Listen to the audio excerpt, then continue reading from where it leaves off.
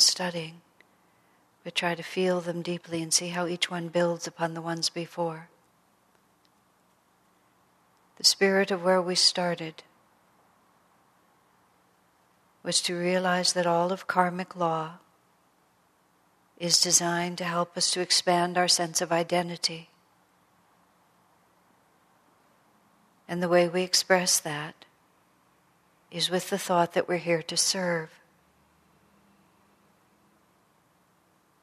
The simple thought to give to others. How can I give? How can I serve?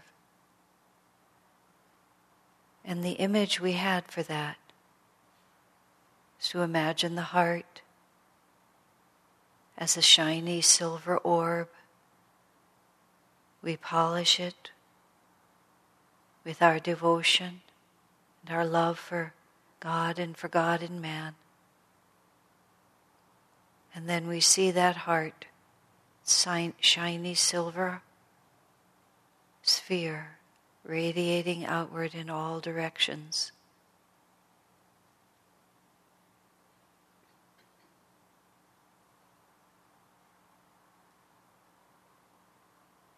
Once we establish ourselves in the thought of giving, the next image Swami offered us is of money itself pouring down upon us like rain from the heavens in the form of beautiful gold. Gold is a valuable metal, but it's also inherently beautiful. So when we think about financial abundance in this image, we think of it as beautiful golden coins, shining, glistening, radiantly magnetic. And we see how the form of those golden coins falling upon us, filling our hands, spilling over from our hands, merges into a flow of golden light. That the power behind those golden coins is nothing but golden light. We feel our hands filled over and that golden light spilling down across our laps, making a pool of gold flowing out in all directions. Feeling that power of the infinite flow.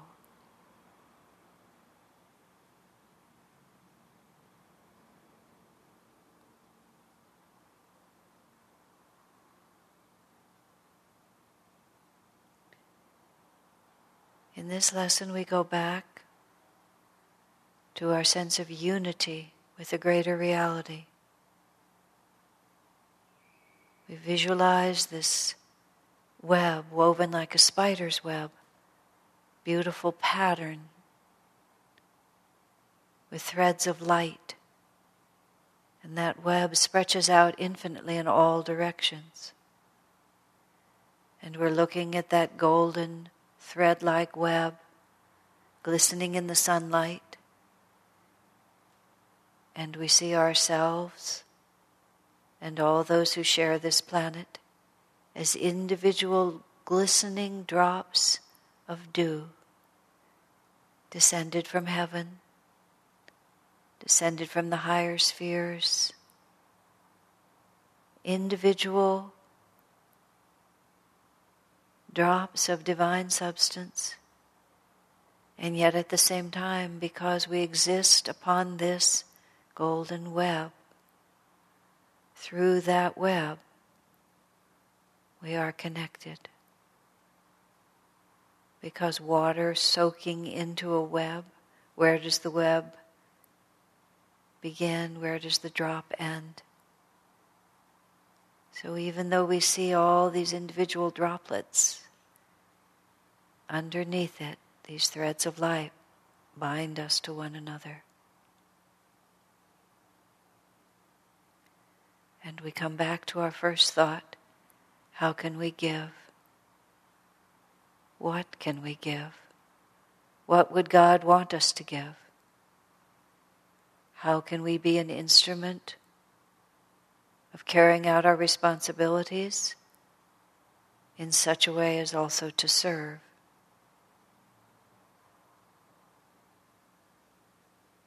For this, Swamiji tells us we need to develop intuition, which comes from a clear thought focused at the spiritual eye.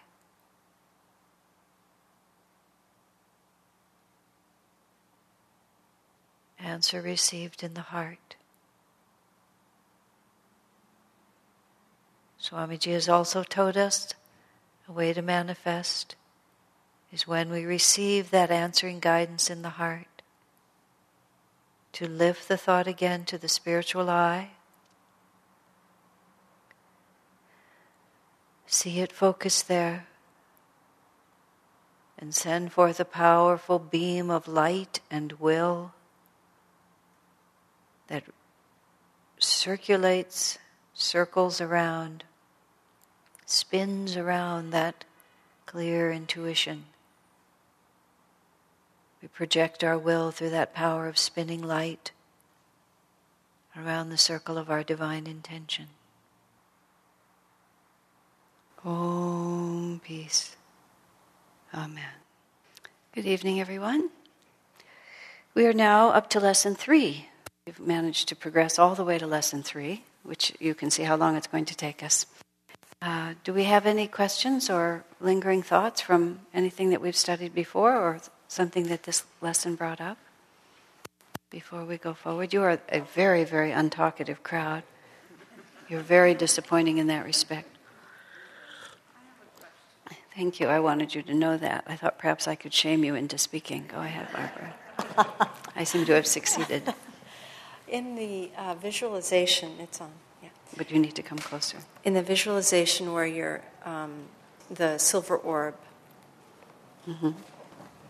coming out in all directions, it feels almost as though it's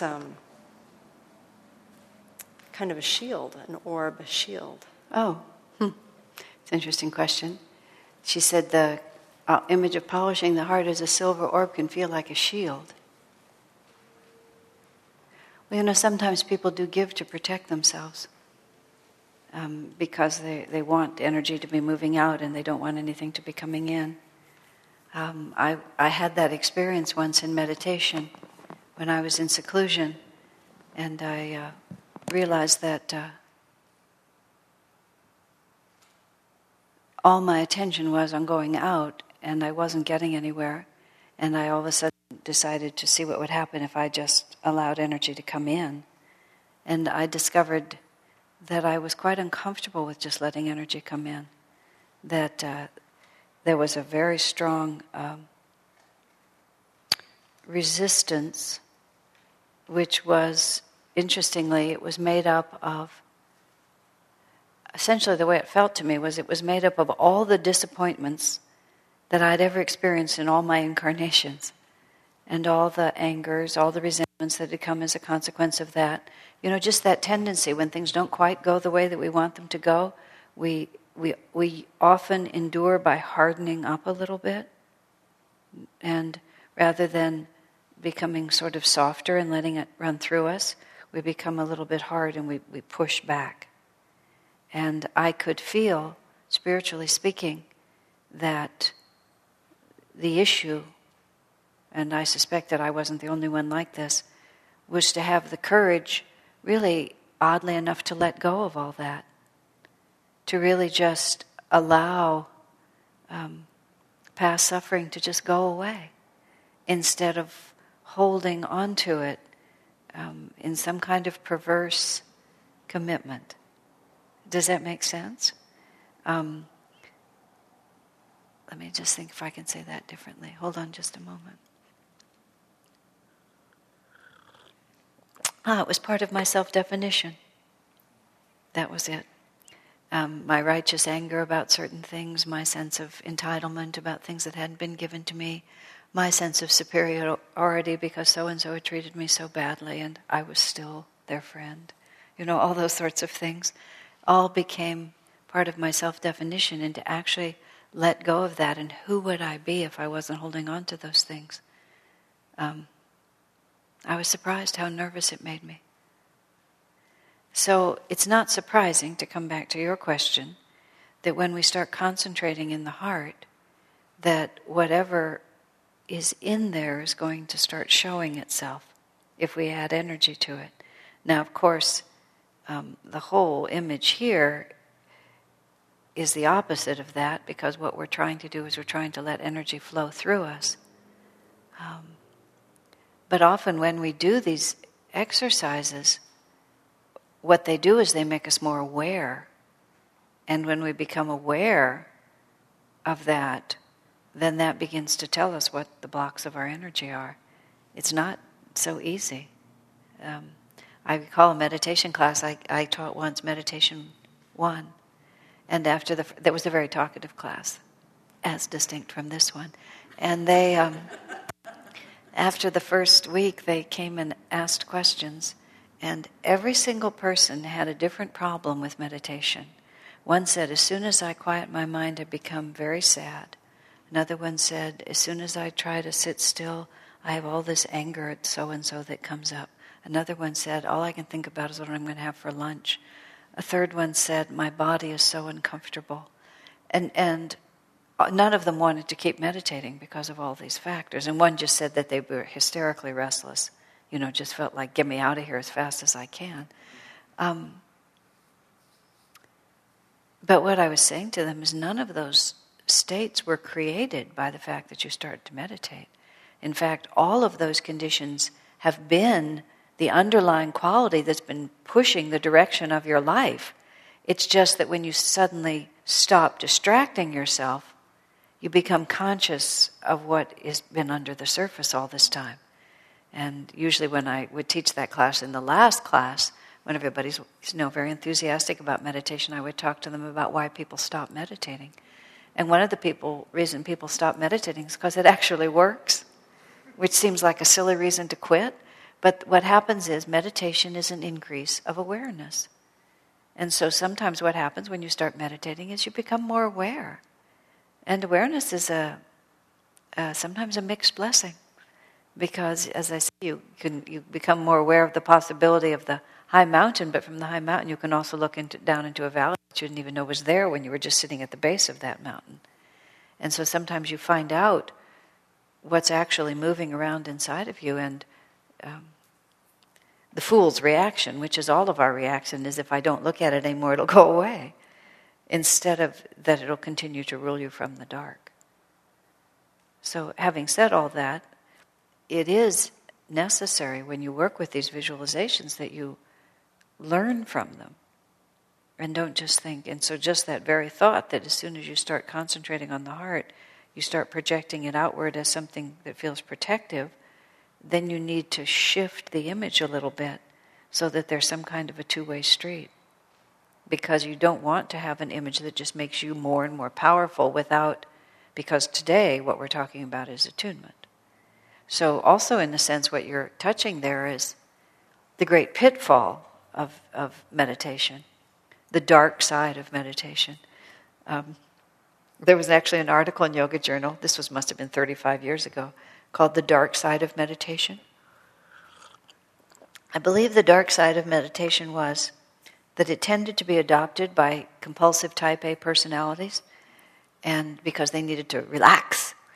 And then once they got into meditation, they started competing to become God-realized. And so the competition was even more intense, and that was the dark side of meditation. Don't you just love how anything can be spoiled if we try hard enough?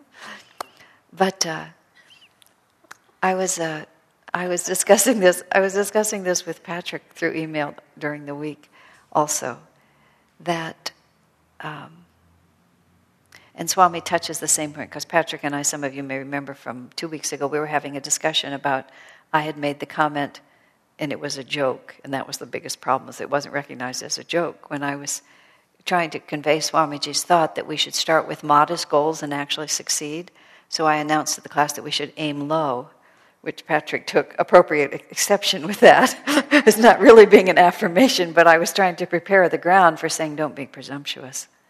And Swami touches that point again in this lesson, and we'll come back to it. Now, let me think. Oh, yes. But what I was saying to him, and this is really what this lesson is a lot about, is there's a science to these inner practices, but they have to be practiced with an artist's sensibility. which is, okay, so I polish the heart and now I project out this energy. But one has to also then be sensitive to what the reality of that practice actually is for you. And then follow the avenues that are revealed to you until we can unravel whatever karmic entanglements are the root cause of our inability to manifest what we want to manifest. This is where the whole thing started with lesson 1, which is in lesson 2 also. Lesson 2 was about the complexes that keep us from being able to manifest, and Swami's advice was to get over them. But one of the ways we get over them is we become conscious of them. So when we start, imagining ourselves buried in gold coins and golden light flowing through us, there's a whole lot of different things that come up, starting with, oh, this is silly, to I'm a renunciate, I shouldn't be thinking about money, to who knows what. But all of those are what the exercises teach us, and what the exercises teach us is the point of the exercise.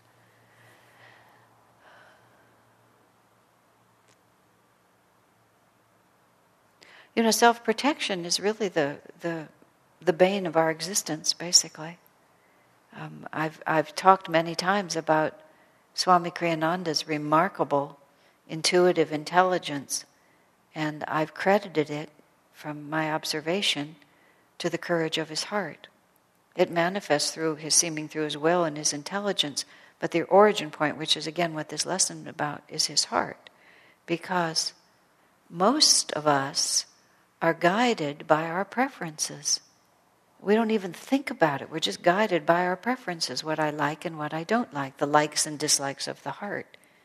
And as a consequence, we are only capable of perceiving a certain slice of reality that fits into the lines that we've already drawn. And so our intelligence is limited by what we're willing to accept as possible. But Swamiji, because his interest is impersonally in simply what is, which is what he's instructing us to think about now, therefore all possibilities are open to him. And his only like or dislike is to be in harmony with divine will and what's trying to happen. And it's very good for us to affirm our willingness, but we also have to be extremely conscious of the fact that there's a great deal of difference between declaring that I'll do whatever God wants me to do and actually having the personal clarity and integration to be able to see that clearly. We're all of us blinded by fears and preferences. And that's not anything awful to say, but that's a fact. And we have to work with it as an artist. Which is, oh, my picture is a little off in this way. And even though the only color we were given today was blue, I need to go over here and get a little red because I have to balance this out. And then when I put the red in, I see that I need a little transition color here. And so we take the basic principles of how to paint, so to speak, and then we figure out exactly how that's going to work for us. Does that relate to the question you asked? Yeah. Mm-hmm. Okay. Does it help with what you were specifically asking? Could you pick? People can't hear you. I'm understanding more about the visualizations and how it helps each individual go from where they are to where they want to be. Right. So I was just, in my mind and in my visualization, the orb going out in all directions it felt more solid. It didn't feel like a flow of energy. It felt like a solid. I think of silver as something solid. So I was just... Right. But I understand what you're saying. Yeah. Okay, very good. All right. Ken, did you have a question or? No. Okay. Anyone else? Anna? A lot of people hear this course over the internet, and if we don't speak into a microphone, I get angry letters. Okay? And I don't like getting them. Okay, I did 2 visualizations. Bring it just a little closer to your mouth so your voice can be heard. Say it again? Bring the microphone a little closer to your mouth. There you go. I did 2 visualizations. one, I know, I'm not going to talk about what it was, but what I noticed as an end result. One, it worked perfectly. It just, even today, I'm amazed how it resolved. Uh-huh. And what I did with that one is, as you said in class, I kind of focused at this level. I didn't think in a form. I just looked at that point, and the problem was there, and I sent light. Mm-hmm. For me, it's easy to send light because I see light. And it was there, like something flowing. And for the problem that has been going on at my workplace for years. Mm-hmm. And after I did what I was supposed to do, mm-hmm. I left it to God. Because Divine Mother, I say, at that point I thought I hadn't accomplished anything. And I sent light, and everything just happened. And things that had been really solid problem started working out better, and it totally resolved at a high level at Kaiser. And for me, it happens because when I was sending light to that problem, honestly, I care less about my job and what happens there. I do care about living here in Ananda and advancing spiritually. So if I have to lose my job, so be it. Master wants me to do that. That's been my thinking. And don't get me wrong, because I leave my feet, my heart, not my soul. My soul belongs to God, but I work my 8 hours there. But I'm not really personally involved with it. I just go because I need an income and I need to live here and I need to tithe and all those things.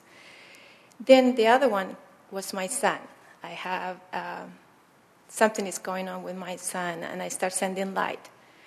But immediately I noticed that feelings were there. That I was sending light, but it was not flowing like with the other problem. And it still is an ongoing on things. And just today, because I do a lot of introspection, I can see why it happens, and I don't know where we're going to end up, but I have faith in Divine Mother that she's going to take care of it because I cannot. And but in this second case, I can see that because my feelings are involved, and it's because it's my son, and my greatest love after God, I cannot see or perceive very well. Well, Anna, what you're describing, of course, is so natural, and it's the obvious battleground.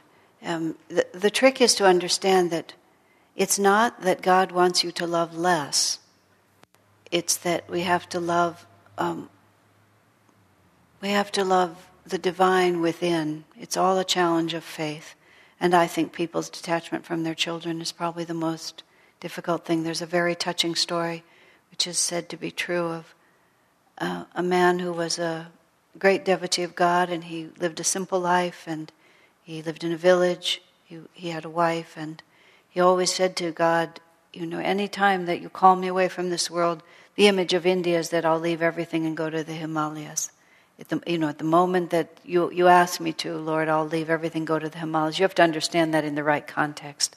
It's not that one would be irresponsible, it's that a higher duty replaces a lesser duty. So if we're learning to love, by learning to love people, once that lesson has been learned, then we can retire from the world and love God directly. So this man had always told Divine Mother that anytime you call me, I'll go. And then his wife became pregnant. She had a very difficult labor. She died giving birth. And there's this little child now with no mother. And in this moment, he feels the call that he's supposed to leave. And he says to God, and I know for some of you this whole story is just horrifying, how can I go now? This baby is dependent on me, but I've always said that I would do what you asked of me. So I will go, but my father's heart needs to be comforted. And so whoever was speaking to him inwardly said, all right, hide yourself in the forest and watch. So he's a poor man in this little village, and he hides himself in the forest. And then all of a sudden the entourage of a great princess comes through, and she hears this baby crying. And she goes in and she sees that the mother has died and the baby is alone and there's no one to take care of it. And she immediately falls in love with the child, picks up the child and carries it off to raise as her own. And then, of course, the man with a comforted in his heart, knowing that his baby will be cared for, then is able to walk away. I mean, of course, it's an absolutely, deeply touching story for those who have the understanding in their mind of just being a guest in this world, and everything is given to us as long as it's our responsibility, and then we go on. But it's also given to us because we have to understand that these kinds of attachments and feelings are so natural. But what's extremely important is therefore to be very humble about whatever perceptions we have, because we see how easily we can be influenced by these feelings. I mean, what you just described was such a perfect illustration. Here I am, I'm genuinely detached for whatever reason, you have that detachment. And so therefore you can see, this is what it feels like when I'm free. And this is what it feels like when I'm trying to be free. And so then that just helps us, because what Swami's talking about in this lesson is about understanding attunement and intuition, which is a very, very tricky business. And the only way you can learn it, and Swami just says, keep trying. Try to be intuitive, try to understand, try to feel things from within yourself. But he's also suggesting that we try because he recognizes how difficult it is. Because oftentimes we have very strong inner feelings about things, but we are within ourselves many levels of consciousness. And merely because something speaks strongly with an inner voice doesn't necessarily mean it's the superconscious part of our nature. Sometimes our subconscious speaks extremely strongly with an inner voice, and very often we feel really in tune with that voice, because after all, it's us. As I remarked once about this one man who had what appeared to me continuous false inspirations, false in the sense because they weren't really taking him upward in consciousness, they were just leading him in circles. And I observed also in this particular man, this was many years ago, no one that any of you know now, that he was very unreceptive to any kind of guidance other than his own. And I said the reason he feels so comfortable is because there's no one in there but him. It's just him and his ego, and they're just going around together, and they're just right all on the same wavelength, so there's no interfering energy. One of the things that I find so extremely interesting about Swami Kriyananda is how openly he solicits other people's opinions. The fact of the matter is, most of the time he knows exactly what he's going to do. But he listens very attentively because of a very simple idea. Think about this for a minute. People will say to me, well, I need to follow my own guidance. And I have often asked when I'm confronted with that attitude, do you think that you are the only soul on the planet who can actually receive guidance? Do you think that nobody on the planet can receive a true thought that might also relate to you? We become so obsessed, and that is the dark side of meditation. We become so self-defined that we take even what should be a very expansive reality, and instead of expanding it, we contract it. And we become attuned only to our own imaginary ideas. So it's very, very important to be extremely humble, not self-abnegating and not a lack of confidence, but extremely humble about the very real possibility that some buried vritti is influencing us and causing us to just perceive things just a little off. I've quoted to you before what Swamiji said to me. I did a whole project once. I mean, it was a big fundraising project, and there were dozens of people involved, and we worked on it for a long time, and in the end we earned absolutely nothing. It was a total waste because it was totally ill-conceived from the start. And it was conceived by me and ill-conceived by me. And in retrospect, it was conceived with a great deal of pride and kind of competitive energy with other things that had happened. This was all like in my 20s. And that was at the end of that whole debacle, Swamiji said to me, yes, he said, when your ego gets involved, you make terrible decisions. And I just loved that. I've loved that ever since. Because oftentimes we do go along thinking that we're doing a good thing, but our ego has gotten involved somehow. And what that means simply is the part of us that identifies with our limited realities. And as long as we're identified with those limited realities, they have the potential to put a screen over us. So we have to be very artistic in the way we find our own guidance even.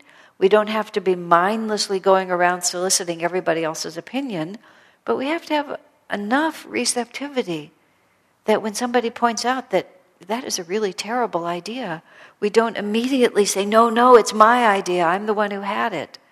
You know, it's very...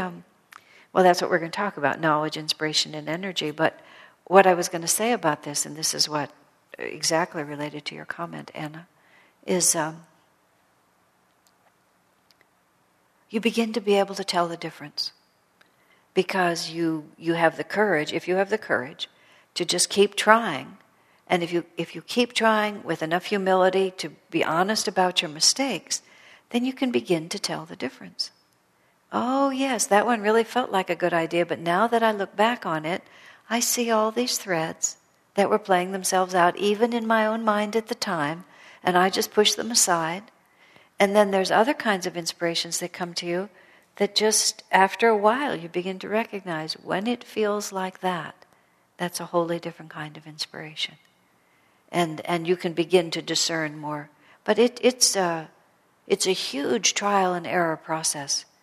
And this is what Swamiji is urging us in this lesson. Keep trying. Don't just get your ideas from outside. Don't just do what other people have done. Don't just rely on past habit or past tradition. Try to be sensitively aware inside yourself and see how every situation really resonates or doesn't resonate with your own reality. But do it like a scientist. Not with the self-declared reality that I'm always guided from within and my guru is always telling me what to do. Sometimes your guru is telling you what to do and sometimes you're telling yourself what to do, having usurped his name, taken his name in vain, so to speak. In vain in the sense because it's not really valid. But we have to work with that. So exactly what you described, Anna, which is very dramatic, is an extremely important lesson. I wanted to come back for a moment to Barbara's comment too, because I was thinking about what you were saying. Swamiji once made the suggestion to rest in the heart. It was a very interesting comment. And he's also made the very obvious suggestion to connect with people first through the heart. And I was talking to someone during this week too about that specific visualization of polishing the heart. This man was telling me that he's just been practicing, just walking around through his day with that sense of this shiny silver sphere inside of him that's radiating energy out whenever he meets someone. It's a very interesting experiment. I was traveling once, which made it a particularly interesting place to try it, because almost everyone around me was a stranger. And I was really trying extremely consciously to connect with people first from the heart, with that same sense of just that energy is emanating and going into people. It's just stunning how completely different our relationships are if we actually behave that way. And a lot of us, not all of us, but some of us, like me, as a random example, are very oriented, toward thought and tend to communicate first through the mind. But it's really extremely different if you're pushing that energy outward in that way. And then, of course, you make a connection, which is why it can't just be a shield. It has to be a link where the river begins to flow in all directions. Some people do that quite naturally. Others have to do it.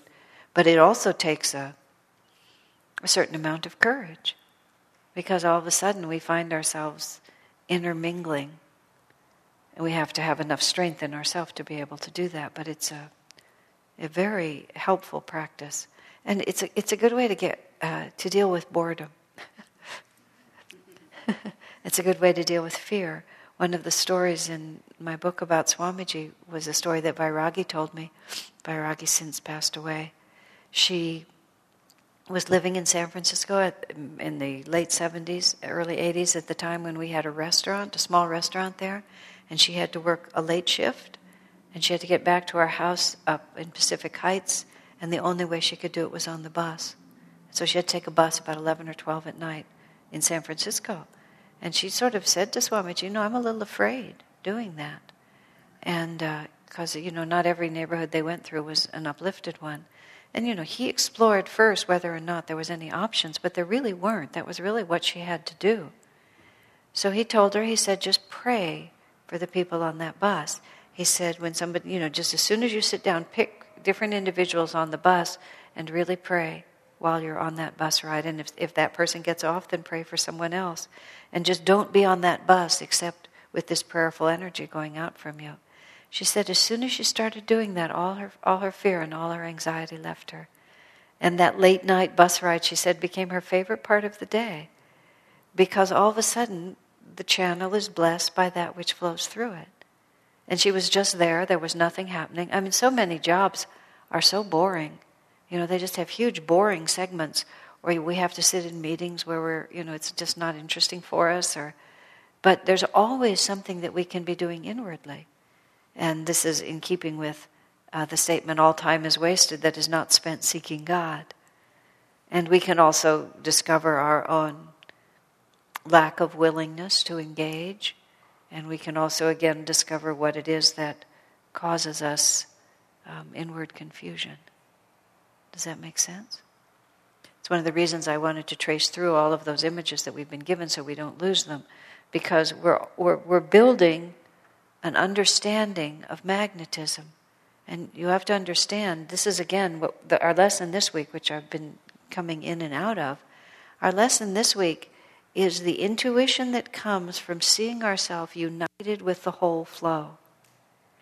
And that's where the power of intuition comes from. The power of intuition doesn't come from my ideas. The power of intuition is expanding beyond that limited self and really seeing the whole picture. I'm going to throw in something that's not in these lessons, but that's just sort of been an interesting insight that's been coming to me. Swamiji recently found these books by, I forgot his first name, but his last name is von Prager. And he's a man who sees ghosts. He calls them ghosts.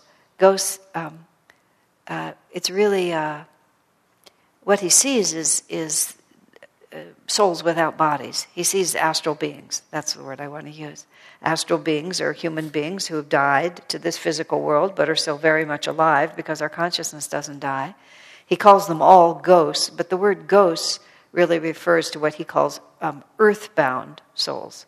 Souls that have died to this earth but are still bound to the earth. And that's what our normal word for ghost is that somebody who's haunting a place when they really shouldn't be there anymore. So he speaks of earthbound ghosts and free ghosts, but I would rather say spirits. That's easier. But because, and his books are very interesting. The first book, I only read one of them, and it's called Ghosts of some sort, Ghost Among Us or something like that. And from a very young age, this man has simply had the ability to see the astral worlds. I don't think he's a saint.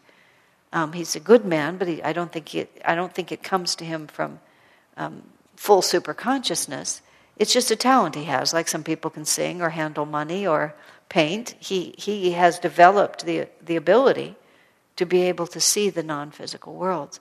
So he's very much aware of the fact that at all times, intermingling with us, there are lots of other people. They just don't have bodies, so we can't see them because we don't have, with our material eyes, we don't see them. And he talked about, in churches, angelic beings come when happy things are happening.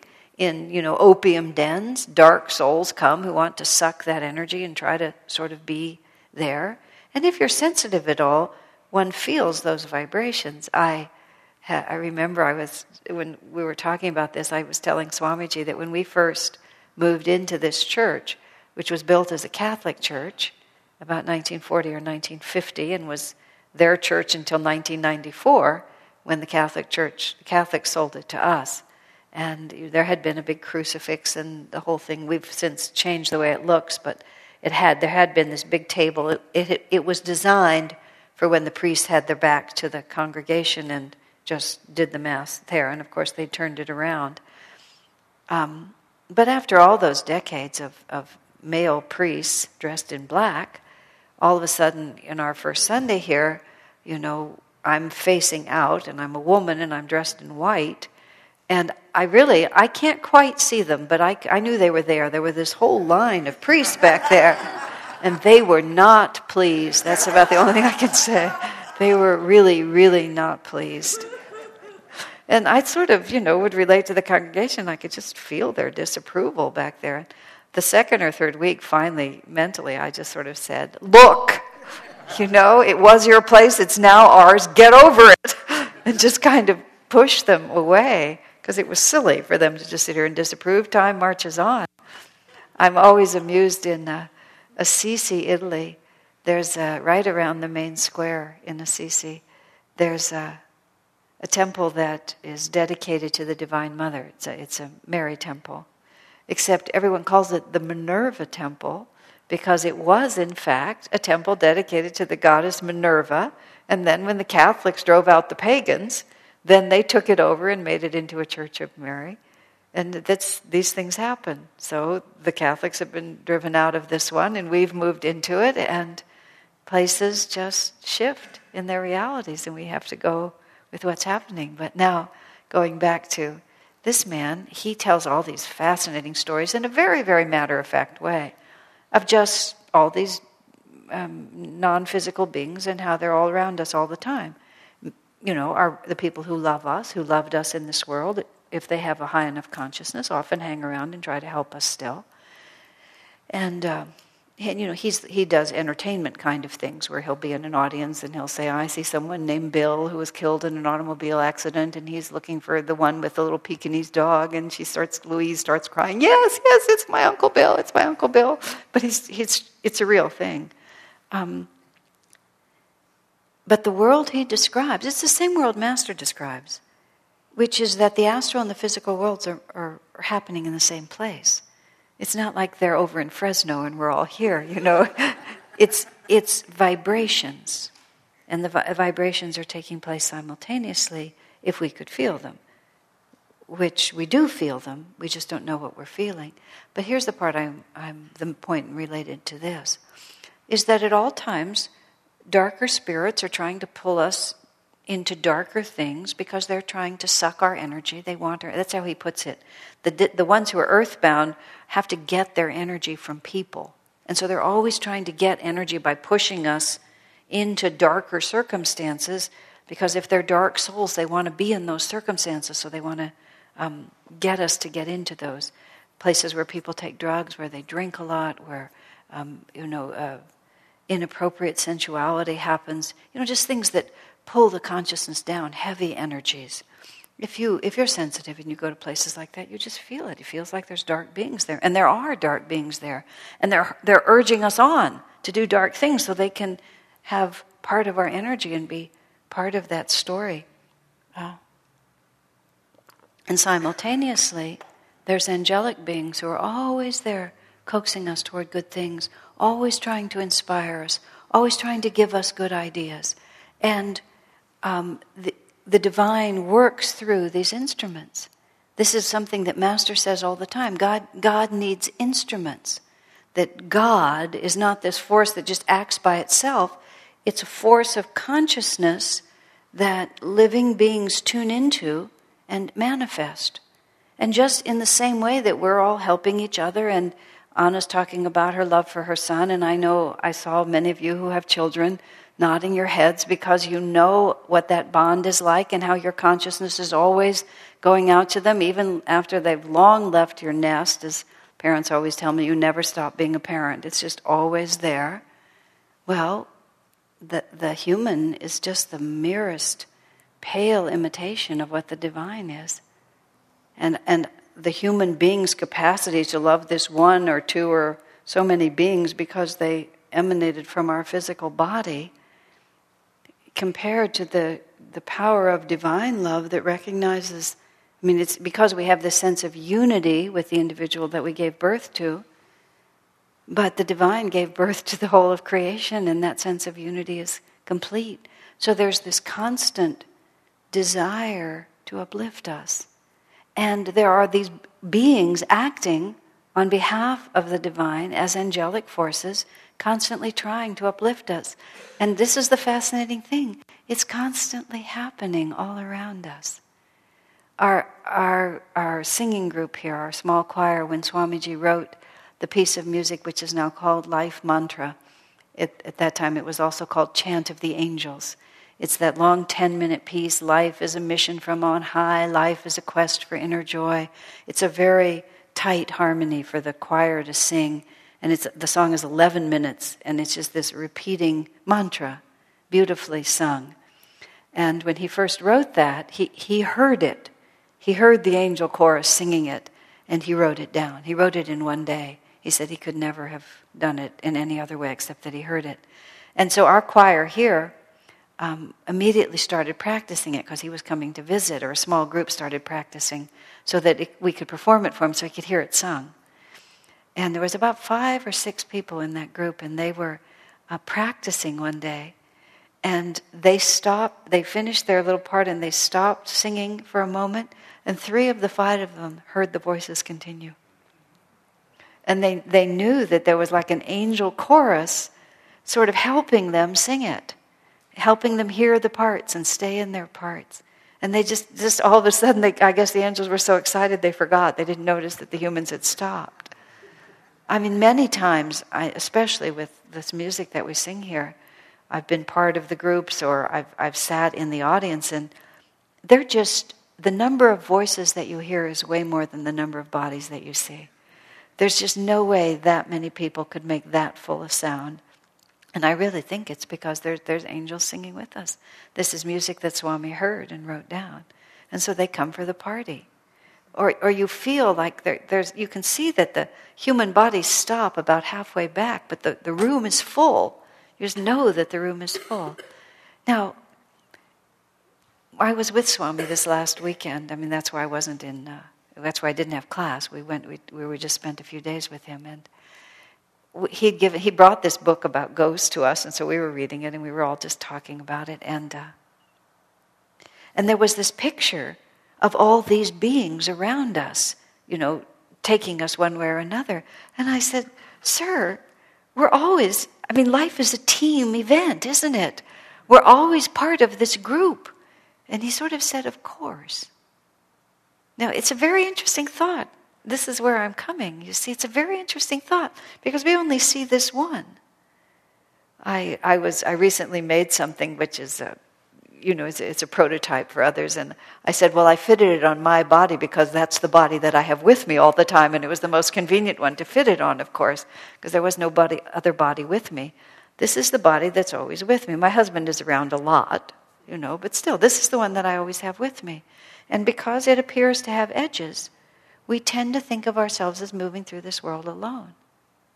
Even if we have this idea in our mind that we're disciples, that God is with us, that our Guru is looking out for us, suddenly, through the medium of this man, just talking about all these astral spirits, and this is again what Master is always telling us about angelic beings trying to influence us and dark beings trying to influence us and us being caught in the middle, we're never alone. I mean, literally, we're never alone. And all of our inspirations, thoughts, are not individual, they're universal. We merely tune into levels of consciousness. Now, ultimately, when we have our final revelation about the nature of reality, we perceive that we are all part of this web of creation. But even in the meantime, we're a big hockey team. We're just moving down that field together. We never grab the puck and just run by ourselves. Now, isn't that an interesting idea? Doesn't that really change everything? Think how lonely and helpless we feel all the time. But we're always surrounded. This was more about the gurus, but I had the sense of the team. In the last month of my mother's life, she was diagnosed with Parkinson's and lived about 15 years. And the end was pretty grim, as Parkinson's is not pretty. And she fought that absolutely virtually to the last minute. But the last month, it began to go to her brain. I mean, she remained annoyingly sharp about every detail. When they moved in the last month, they moved out of their home and they moved into this retirement community. Assisted living, really. And I just tried to sneak a few things in on my mother. She noticed every one of them and didn't want them. She wanted her way, not my way. I just couldn't get away with anything. But then she started having these seizures, and she died within a few weeks. She didn't last much longer. And about 2 weeks into that month, she had one of these brain things, and we went to the emergency room, and the emergency room, you get there and then they put you in a bed and then you're pretty much on your own for quite some time once they figured out that it was over and she was still alive, but she was just there.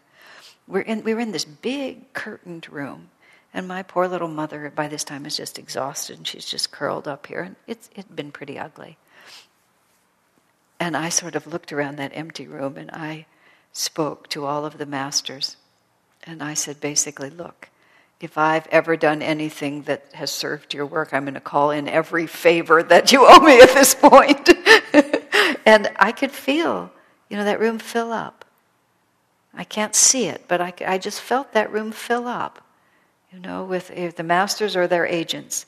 And we just had a pretty strong conversation that, I have put up with this for a long time. I realized that at first I wanted them to go away for my own convenience, and now I recognize that they had to learn things, but enough is enough. And I wanted to cash in all my chips and get that poor woman out of that body, and she died in 2 weeks. In fact, I flew to Europe on Sunday. On Tuesday morning, my sister called, said, Mom died. You know what I said? Good for her! Just like that. I'm sort of like yogis can have an unusual attitude toward death. But she'd been struggling so hard to stay in that body, and it was really, the body was just over. It was just time to go. I was so proud of her for just vacating. Good for her. I was in Italy, and I didn't fly back, but we agreed that I wouldn't tell anyone that my mother had died because they would have just had a fit that I didn't just fly back home instantly. But it just wasn't necessary. I'd helped her through. But you see, that's what we're living in. We're living in, at all times, in this community of our own relatives, our own friends, our expanded spiritual family, friends from past lives that we don't know, soldiers who've been assigned to us, just like they're trying to do a good work, go down and help them. Troop number 7 has got you this week, guardian angels, gurus. This is what we're living in. And the more we attune ourselves to that, you see how much creative freedom there is in that reality? See all the pressure that goes off of us? Now, of course, we have to attune ourselves to it. And first we'll take a break. Okay. There were several interesting thoughts brought up during the break. So before I go into those, does anyone have any other questions or thoughts? Yes, Jason. Over the last few years, I made many attempts to do a medical procedure called dialysis. Uh-huh. And suffice to say, after 3 years, I gave it up. Mm-hmm. And one of the reasons I gave it up, I couldn't explain to my doctors.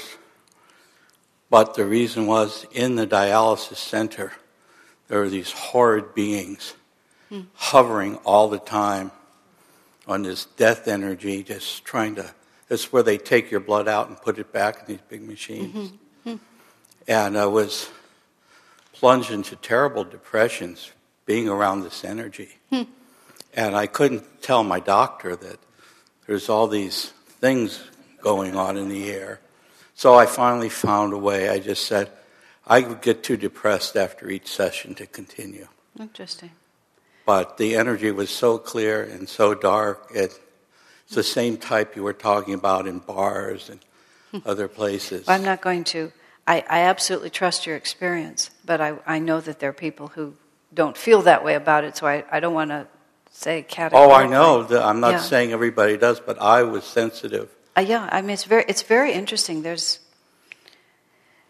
this is related to what you're saying, but Daniel Brinkley, who has really advocated hospice work and respectful dying, and he's done great work over the last few decades, and he talked about the so-called medical crisis in America is based on greed, like all the crises are right now, but not insurance company greed, something that he called life greed, that people are greedy for life, and when the end of life comes, his statement is, which I've heard verified by others, is 70% of every dollar spent on medicine is spent in the last 6 months of life to extend life by an average of 21 days. That's the numbers that he gave out. And he said it's because when death comes, everybody considers it an enemy to be vanquished instead of a friend that's just coming to work with you. I mean, I don't want to draw too specific a point on it because you hear so many stories about how people get to finish their karma because of, dramatic medical procedures that allow them to do this or that. I know when one of my friends had cancer and she was trying to decide whether to take chemo, and she actually made the decision to do it, but then didn't. And she went on for 10 more years, but she said, why can't I just change my consciousness? I said, well, your body may run out before you get around to getting it all straightened out. And chemo could just give you a little more time to get your consciousness straight. And that's a very valid way to think about it. It can sometimes be the catalyst at that point. But I know you've spoken of that before, Jason, and I find it extremely interesting. That's sort of what the environment is, what the consciousness is, what people are doing, what kind of fear is involved. It's very interesting. What kind of curse might be on that particular facility? Seriously, what kind of vortices of energy have gotten going or something like that? Curse I use both literally and in a colorful way. Curses do exist, but the curse meaning cursed by an energy that's there, making it dark. Is there anyone else? During the break, Brenda was talking to me about this concept called indigo children, which, without going at great length one way or another on that, she said one of the things that is purported about these souls coming in is that they're connected to each other on some kind of a grid, a grid of light. And let's see, what was the other thing? What did you say to me? Oh, yes. And he talked about how Carlos Castañeda was connected to his teachers and they had their shamanistic groups and they were also on these threads. And that's really, I don't have the insight to be able to say, yes, then there it is, and it goes like this, and it's hanging around over there, and this line goes to Reno, and that one goes. But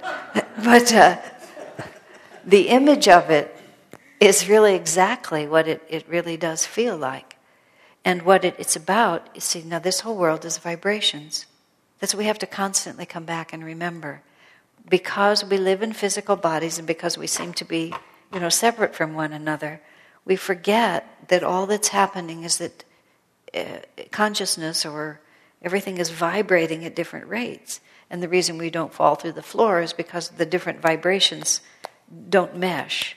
And when we're talking about these non-physical worlds, one of the things that Master says and all of these writers speak about is that the lower vibrations, on planet Earth, people of all different vibrations are hanging around together in physical bodies. You can sit down in Starbucks and, some really...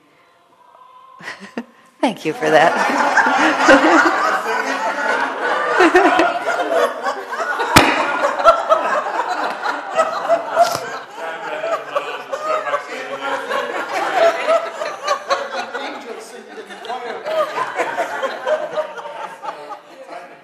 One of my friends was meditating early one morning and she was certain she was having a deep experience. Turned out the landlord was out there with a flashlight trying to figure out what was wrong with the water heater. She was seeing all these flashes of light. She was so excited. We were when we still had our church over in the office building above Kinko's over on California Avenue. These are very primitive tech days. One day in the middle of the Sunday service, this starts like this, and because I'm such a blabbermouth, I stop everything. What is that? Can we get the sound system? We spent about 5 minutes trying to sort it all out. We couldn't settle it, so we just went on. And then finally, 15 minutes later, we said, oh gosh, it stopped. Turned out somebody had a key finder in their purse, and you find it like that, and so they were chanting. And the key finder started buzzing, and when the person went in to write a check for the offering, it was like, oh my God, and they clicked it up like that. So we were traveling with Swami, we had his bags all packed up, and there was this, we thought that they were doing jackhammering outside, and it turns out his electric toothbrush had turned on inside his suitcase. It was the strangest thing. It took us longer than you would think to isolate it down to the bag, which was right at our feet. Finally, David began to realize that the noise was emanating from the suitcase.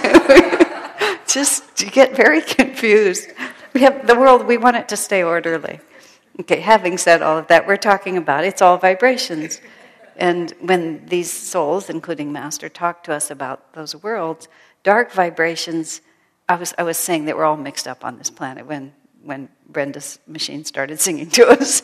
We're all mixed up on this planet. We can all be a very, very different vibrations, right next to each other at times. But in the non-physical worlds, the worlds are homogeneous. So the vibratory groups stay together. But higher vibrations can go down into lower vibrations in order to uplift them. But darker vibrations can't come up and pollute the more refined worlds, which is a great relief. But that's one of the reasons why the physical world is so challenging and is a good learning place, because we have to cope. But let's see now. But one of the reasons that in the higher vibrations you can communicate without speech and so on is because you're on the same wavelength. You don't have to fight so hard to understand each other. But whatever we're in tune with, whoever we're in tune with, anywhere on the planet, we can instantly meld with that, because it's all about vibrations. This whole physical world is just an illusion. This is what we're learning. We're dissolving distance right now with technology. Whereas before, if somebody lived in Burma, they would never see this country and we would never see them, except some, adventurous soul who would spend months and months and months trying to get to that part of the world. And now we can just go to the airport and get on a plane. In a very short time, we're there. And we can email instantly. We can talk over the Skype. We can simultaneously chat, and distance just goes away. And I remember just how exciting the fax machine was. I put this piece of paper in, and the message, it took me a while to realize it wasn't the paper itself, but the message. Somebody in the Calcutta hotel was pulling my reservation up, just even at the same time that I'm sliding it in. Distance just disappears, physical space. So we're beginning to understand by technological demonstrations, that we can connect. But the greater and more profound is that we can connect through consciousness. But we can connect above all to those realities that are on the same wavelength that we're on. Because that's when the energies can merge. So I was saying that's when the energies can merge, is when the vibrations are the same. So this image of whether this whole indigo children thing is true or not, which I'm not qualified to comment on, but the idea of it is that because these souls are coming to the planet for the same purpose, because they're on the same vibratory level, they naturally can find each other and feel each other's consciousness and communicate without the intervening necessity of words. Words are just an effort to put form onto vibration. I was very interested, more than once, but once recently when Swami Kriyananda was talking, I was extremely aware of the fact that he was emanating this vibration, and as the vibration emerged from him, he would paste words on it. And so he was giving us all these words And then we were translating them into thoughts, but he was not giving words. He was really giving vibrations and then just putting the words onto it. I found that when I was in Italy this last time in the spring too. One night I was tired because I'd been working, helping him type up a book, and so I just didn't have a lot of mental energy left. And he was giving a program, and he was speaking Italian. If I concentrate very, very hard, I can understand about half of what he says because I know what he's going to say. I mean, if I can get the theme, I can follow it. If he suddenly started talking about a recipe for risotto or something, I wouldn't know what it was. But when he tells a story or a philosophical point. But I kept forgetting to concentrate. I just kept forgetting to concentrate. But I felt completely engaged with his speech. And just completely listening and absorbing, and I was even laughing at the right places, but I didn't have the foggiest idea what he was saying.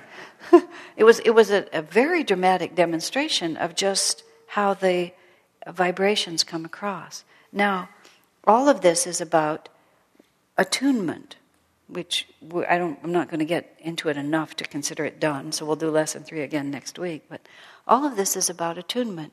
Now, what we have to understand is the vibrations exist, and the question is, what are we going to receive? This is the statement of Jesus in the Bible. As many as received him, to them gave he the power. And see, Jesus is there. Or the great masters are there. They're just putting out the energy. Why isn't everybody uplifted? Because not everybody can attune themselves to the vibration that the master is putting out. So the project becomes, what vibration are we in? Speaking of this web also, and you know the image that Swami gave us for this time was the spider web of light, in which we sit like individual dewdrops, but how the spider web all connects, and that we're all part of that web through these threads of light. I've shared with some of you before it was after we worked on the first publication of The Path, which Swami's just reissued that book after 30 years as The New Path. This was his autobiography, so this would have been 1977 or 78. Swamiji finished the book. He always works to the last minute. He was going to India for 6 months to go into a long seclusion after finishing that book. We were in the car, and he was dictating into a dictaphone the captions for the photographs, going through like this, going to the Sacramento airport, and just as we made the last turn into the airport, he finished the last one, then got on the plane and left. And then a small group of us had the responsibility for producing the book. And this was before email, so we're sending airmail letters back and forth to India. It was kind of a mess. And we did a few things that he was not as happy about as he might have been. But we worked really hard to make this deadline. It was an insane project, really. This was again before computers, but we lived up in Ananda Village, and we had access to a machine in San Francisco where you would type it in, and it would make like a Braille tape. And it was like a Braille tape, and then you would feed it in, and then it would print out your pages. And we had no money to produce this book, and we had free access to that machine on weekends. So like on Friday, somebody would drive down there and they would camp in some very bad area of San Francisco, and the girls would just stay inside, and they would type this thing, and then they would bring the tapes back up, and then we'd run them through some machine that we have, and we'd print them out, and then on Friday they'd go down and do it again. That book, the last thing that was done on that book was this woman named Shankari, hand-assembled in 8-point type the name Gyanamata for the index. And if you look really closely somewhere in that index, you can kind of see that they wiggle, but because we just couldn't take another trip to San Francisco to get the word Gyanamata. So she found all the letters and put it together. But it was a big project. At the end of all of this, that's just a sidelight. We got the book done for him, but we were exhausted. And I went to visit my parents, and I immediately became really sick. I rarely get sick, but I just got really sick. And I had this really high fever. When my fever went down to about 102, I thought I was well. I don't know what it was at its height. But I was just completely out of my mind. And then I had to stay there like twice as long as I had planned. And I was just kind of hanging around with my parents, just hanging around like, sitting on the couch watching television, just sitting at the dinner table, just trying to get my consciousness back. And because I was such a low energy, I just felt this influence. And this influence was sort of saying, gee, it's kind of comfortable here. They have indoor plumbing, electricity. These were things I didn't have. I don't have to work so hard here. Maybe my dad, I could work for my father. It's kind of nice here. Just that energy. And then I had this image that came to my mind, like almost this force that wanted me to speak, to just say, I think I'll just stay here. My parents accepted that I was at Ananda, but to say that they were enthusiastic would really be exaggerating. If I just announced to them that I was going to spend the rest of my life just living there with them, that would have just been like so great as far as they were concerned. It would have seemed so reasonable. And vaguely I had this thought that if I did that, then there would be this really big reaction at the other end of my life, the place I'd come from. And just one night sitting there, just about to tell my parents, I think I'll just spend the rest of my life with you, I felt this string of light.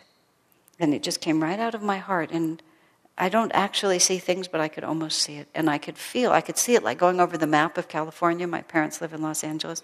It was going over the map of California, and it was tied to Ananda Village. And it was just this very, very thin stream of light. And there were all these demons, and they were bouncing on it. They were trying to break it in half. And I could just really feel they were trying to break my connection with that reality. It was so vivid, but it didn't work because I knew that I wasn't going to do it. So I got myself together and got out of there eventually.